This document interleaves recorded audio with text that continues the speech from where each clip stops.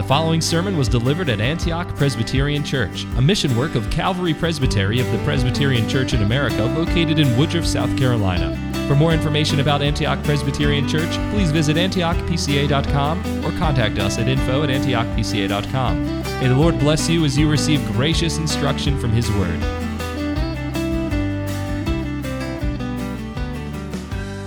Sometimes you boys and girls have been told you may do something or ought to do something and may not do something. And you ask the question, why? And sometimes you get the answer, because I said so. Right? Because I said so. Now, sometimes that's the only real answer you can get, because either you wouldn't understand the reason behind it, you wouldn't have time to get the explanation before you were out of danger, or it would cause you to think badly about other people. There's lots of reasons that parents at times will simply say, you must not do this, or you must do this because I say so. Well, sometimes it's that way with God. It's not wrong to ask God why. We've seen that Job asked God why. That wasn't really what was wrong with his lament. And we do ask God why. Why would a man in the midst of life who's a very godly father and elder and churchman be stricken with Lou Gehrig's disease? Why would a young missionary in Haiti, making great progress in the work of the gospel, be killed in a tragic auto accident? Sometimes we ask why. The only answer is because it's God's will. Other times He shows us why, and sometimes He'll show us why in the ensuing events. But sometimes there's a certain silence. In fact, this is one of the themes in the book of Job. If you've ever thought about it, God never tells Job why. Now, at the end, when Elihu or Job or whoever wrote this book writes it, then Job will know the answer. But in the midst of all that's going on, God never answered that question, why? Even when God catechizes Job at the end of the book. And so, our questions can go unanswered, and at which time we must learn to submit to God, because He's holy and He's wise and He's transcendent. And that's really what Eliphaz is teaching here. He applies it wrongly, as we'll see. But what he says about God is absolutely true. Now, you remember we're in the midst of his speech. Job, in his speech in chapter 3, did two things. He first wished he hadn't been born. Then he wished he died at birth. And finally, he begins in his faith to struggle. And he asks the question, why? Why keep playing this out?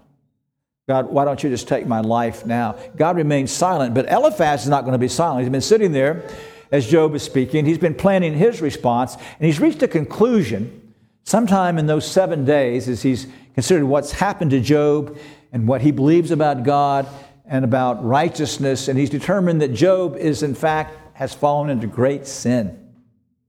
And so in verses 1 through 11, Eliphaz comes and basically accuses Job of hypocrisy. He's been a teacher of others in the past, but he has fallen into sin. He's hiding that sin. Eliphaz seeks to confirm and drive home that judgment with three arguments. In the first place, Job is next to destruction. He's about to die, and the righteous don't die in the midst of life. Second argument is a man reaps what he sows, and we see that Job is in the midst of this awful, terrible agony and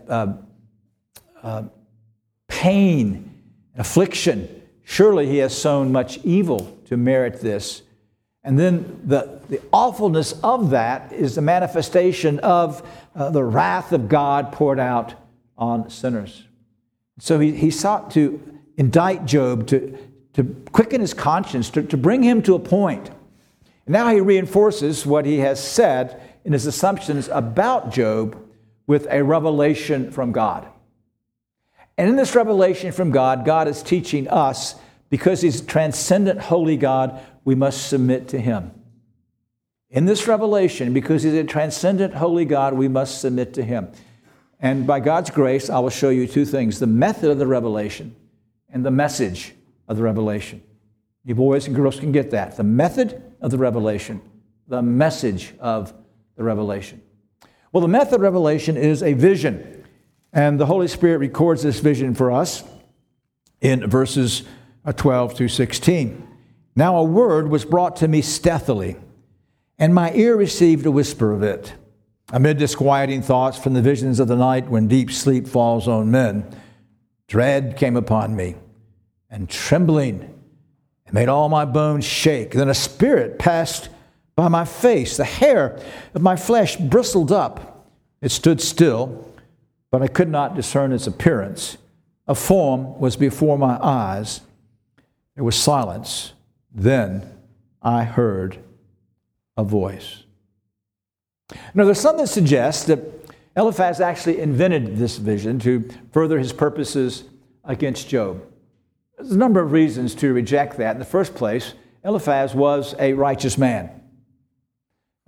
He has not come as a corrupt sinner himself. He is a man who loves God and knows a bit about God. His problem is not what he knows, but what he thinks he knows and what he applies. And there would be no reason then for this righteous man to invent this. And moreover, as we'll look at the vision a little more in a moment, you'll see it's very consistent with other records we have in Scripture about visions. Now, in Hebrews chapter 1, the writer contrasts the former means of revelation with that which was through Christ. God, after he spoke long ago to the fathers and the prophets in many portions, in many ways, in these last days has spoken to us in his Son, whom he appointed heir of all things, through whom also he made the world. Now, this reference to God speaking in the past in many portions, in many ways, takes us back to the ways that God revealed himself to the Old Covenant saints. And those ways are summarized for us when Miriam and Aaron rebelled against Moses. And God says this in Numbers chapter 12, verses 6 through 8. God explains the three ways he revealed himself: dreams, visions, and face-to-face communication. Listen to this. He said, "Hear now my words. If there's a prophet among you, I, the Lord, shall make myself known to him in a vision. I shall speak with him in a dream. Not so with my servant Moses. He's faithful in all my household. With him I speak mouth to mouth, even openly, not in dark sayings, and he beholds the form of the Lord. Why then were you not afraid to speak against my servant, against Moses?" So boys and girls, you'll see that there was three ways that God spoke to our fathers in the Old Testament: dreams, visions, and face-to-face communication. Now, a dream, a revelatory dream, in one sense, is no different from the dream you had last night. The dream you had last night would be something that was in your subconscious, and actually it's the Spirit of God that causes those things to come to your mind. It's like a projector. A revelatory dream, though, is God puts the film in the projector. It doesn't come out of your mind. It's something that God places in your mind and reveals to you through a dream. Now, God most often used dreams for those who were either young and immature, even unconverted. And so we read instances of Pharaoh and Nebuchadnezzar having revelatory dreams. Young Joseph had revelatory dreams, and other as well. But it was particularly for those that would be either young in the faith or not even in the faith. God would bring a dream. But the dream always came because it came from God with a certainty that this was a divine message. See, we don't wake up in the morning wondering, what in the world am I to do with this? Because there's reverence, there's fear, there's awe in our hearts about what we dream. No. With those dreams, God sent the certainty, as he did there with Pharaoh and Nebuchadnezzar, that this was a divine message. Now, the vision, and that's what's before us now, I call a vision an out-of-body experience. A vision is when God communicates to a person not through the physical senses, but directly to the soul. Sometimes the person would be in a trance, and God would simply cause them to see and hear things. Sometimes it was literally an out-of-body experience, such as Ezekiel's case, and he's lying there by the river, and his soul goes down to Jerusalem. And there God shows him things. Sometimes it appears the person perhaps is even awake, like John on the Isle of Patmos, lying on his face before God. But in all these experiences, God now communicates much more directly, not through the physical senses, but to the soul. And then the third way that God would communicate in the Old Testament would be what he says here, a mouth-to-mouth revelation, where he spoke directly to Moses. And Moses then would give that message to the people. Now, those are the ways that God revealed himself, not just here with Moses, but throughout the Old Testament, dreams and visions and mouth-to-mouth, face-to-face communication. Of course, that's all brought together for us in our doctrine of inspiration. And what the Holy Spirit's done, he took these various dreams and visions and mouth-to-mouth revelations and then inspired writers of Scripture to record them without error. And here in the Bible now, we have a complete mouth-to-mouth communication. But back to the vision. It was a frightening experience that Eliphaz describes here, wasn't it? He says that this word came to him stealthily. It was secretly brought, like a whisper.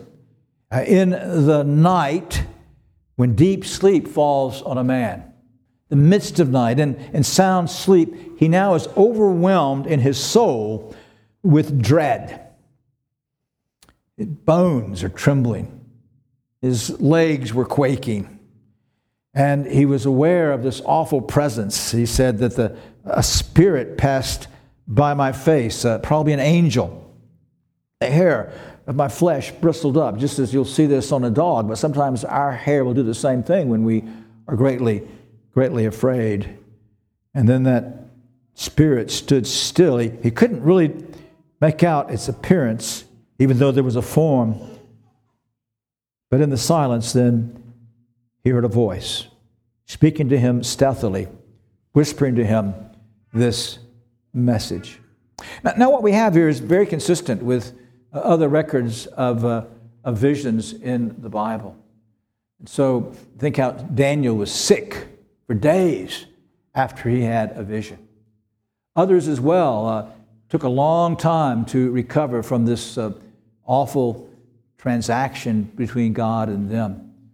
Think of the similarities between what Eliphaz describes and what happened with Abraham in Genesis 15. Now when the sun was going down, listen, a deep sleep fell upon Abram. Behold, terror and great darkness fell upon him. God said to him, it came about when the sun had set that it was very dark. And behold, there appeared a smoking oven and a flaming torch which passed between these pieces.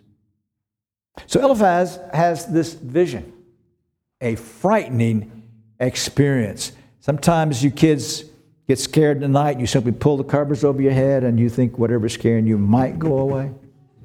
Well, I'm sure that's a bit how Eliphaz felt. I want you to contrast this with the claims of the modern charismatics who prance about on stages and their meetings and their styled hair and their $1,000 Italian suits, and they start claiming a word from the Lord. What's the word from the Lord that we have tonight? You know, if they had a word from the Lord, they would fall flat of their faces. They couldn't stand before this holy God. They would be like Eliphaz, broken and trembling and bones shaking. No, they're frauds. The very revelation we have here teaches us that they are frauds. The very completeness of our Bible tells us they're frauds. So one of the problems with these, it's not a problem, the difficulty is that the messages are always incomplete, you see. It's like a gigantic crossword puzzle as these messages, these visions and dreams and face-to-face revelation slowly are put together in the Old Testament and finally come to their fulfillment in the New Testament. It's incomplete. But now it's been made complete through the true face-to-face revelation that God took to himself a human nature and came as the Logos, and God the Son revealed the Father to us in all splendor and glory. And he also did it in what I will call a user-friendly way. That we now have the Word of God, you see, without having to go through the trauma of being face-to-face with God. As we read in Deuteronomy chapter 5. Now the people did not want to see or hear God. They wanted a mediator between them and God. God came in the lightning and the thunder and the fire of Sinai, and they said, let us not hear God anymore. Our God is a consuming fire. Our God has not come to us then. He comes to us so kindly and so gently in Christ Jesus by His Spirit. As our catechism says, that God reveals Himself to us, His will to us, by His Word and by His Spirit. So we have now a completed Word of God. And as surely, my friends, as surely as God spoke to Eliphaz in that vision, the Spirit of Christ will speak to you when you read the Scriptures and when you hear them preached. And that reminds us of how we're to approach these things. We're to do so with awe. The psalmist wrote in Psalm 119, 161, my heart stands in awe of your words. Do you stand or sit in awe of the Word of God as you read it? Do you have family readings and corporate worship? The Westminster Larger Catechism instructs us, how is the Word of God to be read? The Holy Scriptures are to be read with a high and reverent esteem of them. This is the Word of God. A firm persuasion that they are the Word of God, that He only can enable us to understand them, thus it must always be by the Spirit that God speaks to us. It's a dead book, you understand, unless the Spirit, same Spirit who through the angel came to Eliphaz, if the Holy Spirit does not speak to you through the Scriptures, they remain a dead book. And so He only can enable you to understand them with desire to know, believe, and obey the will of God revealed in them with diligence and attention to the matter, the scope of them. We're to read them with proper means and tools, meditation, application, self-denial, and prayer. Is this how you approach your daily reading of Scripture? You sit there aware that God's going to speak to you if you seek Him by His Spirit. And you sit there then in awe and reverence. Do you say, speak, Lord, your servant listens? Now, the same is true with preaching. What is required of those that hear the word preached? It's required of those that hear the word preached that they attend upon it with diligence, preparation, and prayer. Examine what they hear by the Scriptures. Receive the truth with faith, love, meekness, and readiness of mind as the Word of God. Meditate and confer of it. Hide it in their hearts and bring forth the fruit of it in their lives. Is this how you approach preaching? Do you understand that you have no more immediate access to the living voice of God than you do in a sermon? It is more than in private reading. As our confession says, the reading of Scripture, but particularly the preaching of the Scripture, the means by which God converts and sanctifies. You approach preaching understanding this. That you are to sit in humility. You are to listen with reverence and awe and wonder and seek what does God have to say to you now, and then to store it up in your hearts afterwards. So we learn a lot from this method of revelation. We learn about God's goodness, how He once came to His saints, but the greater goodness, how He comes to us in His Word by His Spirit. But may we have the same awe and a proper godly fear as we handle Scripture. Scriptures become rote for us, don't they? And become commonplace. I know that's my problem. I'm sure it's the problem with many of you. We handle them so carelessly. May God give us grace to handle them with awe and reverence. Well, what then is the message of this revelation? We've considered its method. Well, the message begins with a question. In verse 17, can mankind be just before God? Can a man be pure before his Maker? Now, it's a profound question, but you might be tempted to say, well, an awful lot of announcing and prelude for this revelation, isn't it? But stop and think for a moment. They didn't have any Scripture. What they had was the revelation that had been passed on from Adam to his sons, to Noah, to his sons, to men like Job and and Eliphaz and Abraham and others. There have been other visions. We know Abraham had at least that one vision. God also came to him face to face. But you understand, when I talk about incomplete revelation, it's just slowly being put together. And if you just stop for a moment and think about the question, is there really any more important question than this question? Hear it again. Can mankind, and that's the word that uses man in his weakness and frailty, be just before God? Can a man, and there's the word used for a man who's strong and powerful, be pure before his Maker? What's the answer?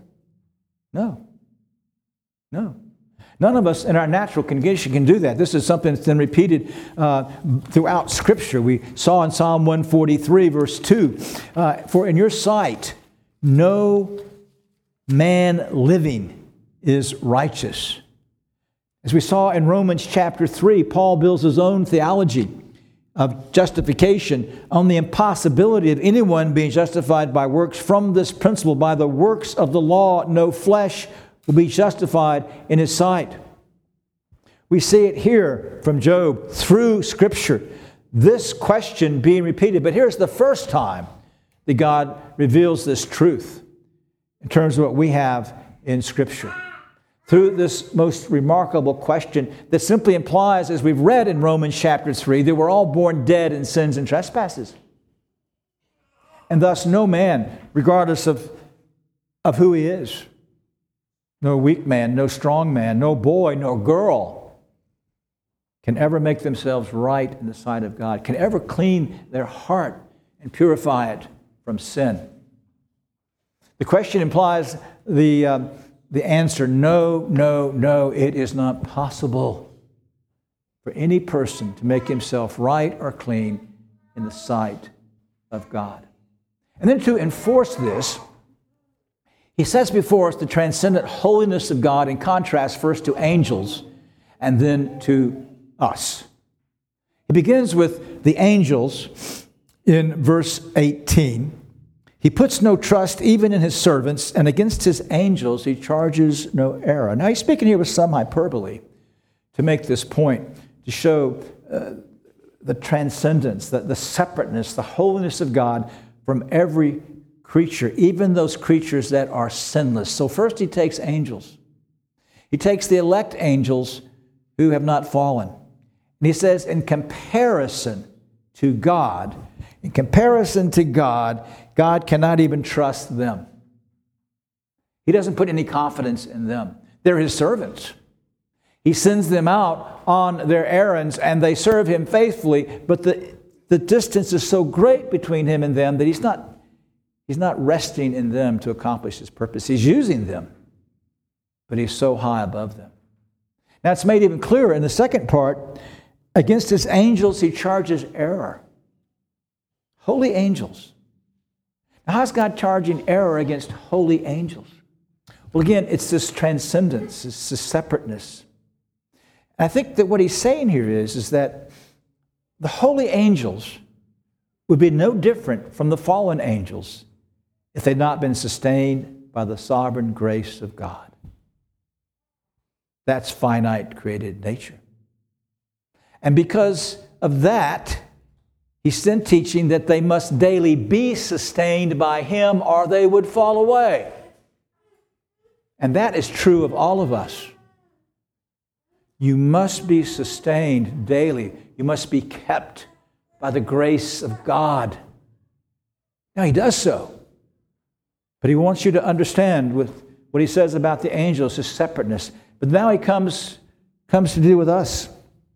A comparison in verse 19. How much more, we could really think about this as an argument from the greater to the lesser.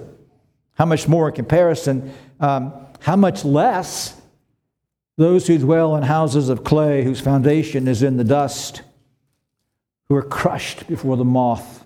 Between morning and evening they're broken in pieces. Unobserved they perish forever. Is not their tent cord plucked up within them, and they die without wisdom. Do you recognize yourself here in the portrait? He's talking now about human nature. talking about every man, woman, boy, and girl, those who dwell in houses of clay whose foundation is in the dust. It takes us back to Genesis chapter 2, verse 7. Where there we read that God took the dust of the ground and shaped a body for Adam and then put the living soul inside that body. And then from Adam made Eve. We're made from the dust of the ground. Angels are pure spirits, immortal, and of a nature that's far beyond ours. We have immortal souls, but they're housed in these houses of clay. And he uses this to remind us, again, of how weak we are. You children go to the beach and you make a sand castle, and then the waves come, and what happens to it? Washes away. That's our lives. They are but clay. They have a foundation that is but dust. But then, as we read in our meditation from Genesis 3:19, by the sweat of your face you'll eat bread till you return to the ground, because from it you were taken, your dust, and to dust you shall return. That is the end of these noble frames that we pamper and care and spend so much money and time on to keep them going. We're all going to die until Christ returns, and our bodies are going to decay and return to dust. That's what he's saying, that we dwell in houses of clay, the foundation is dust, and to dust they shall return because of sin. If Adam had not sinned, then the immortal soul would have given immortality to our bodies. They'd be different, which they'll be in heaven after the return of Christ. But now, the soul departs and the body is but dust. But he's not finished with the shortness of our life, the certainty of our death. Crushed before the moth. Have you ever captured a moth? 3 or 4 rubs, and what's happened? He's turned to dust. There's nothing there. And that's the figure now.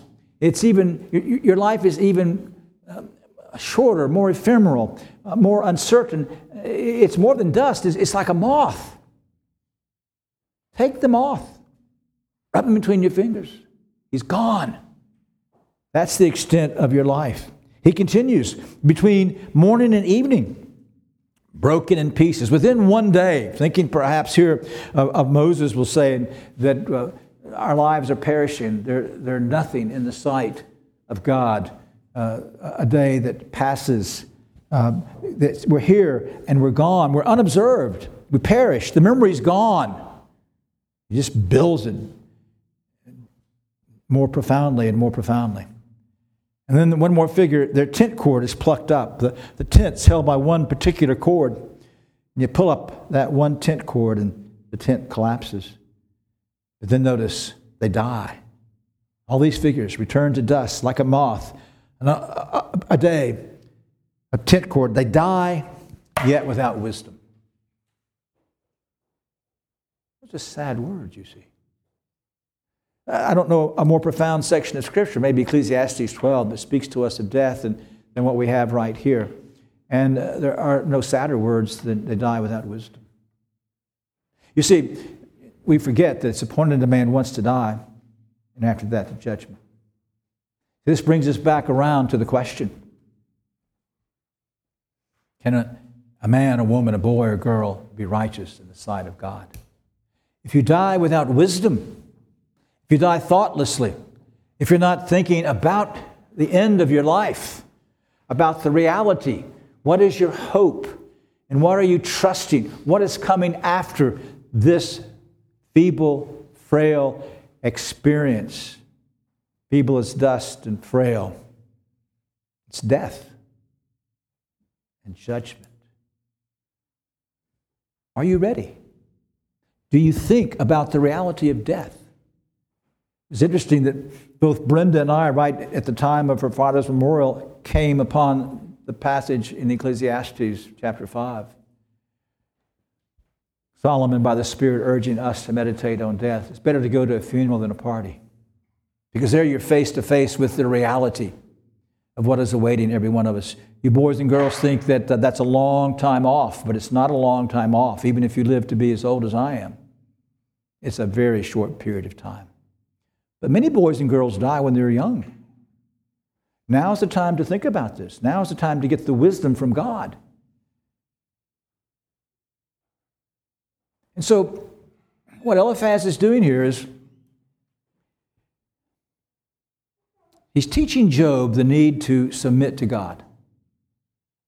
And that's good. He's teaching us the need to submit to God. This revelation teaches us to submit to God.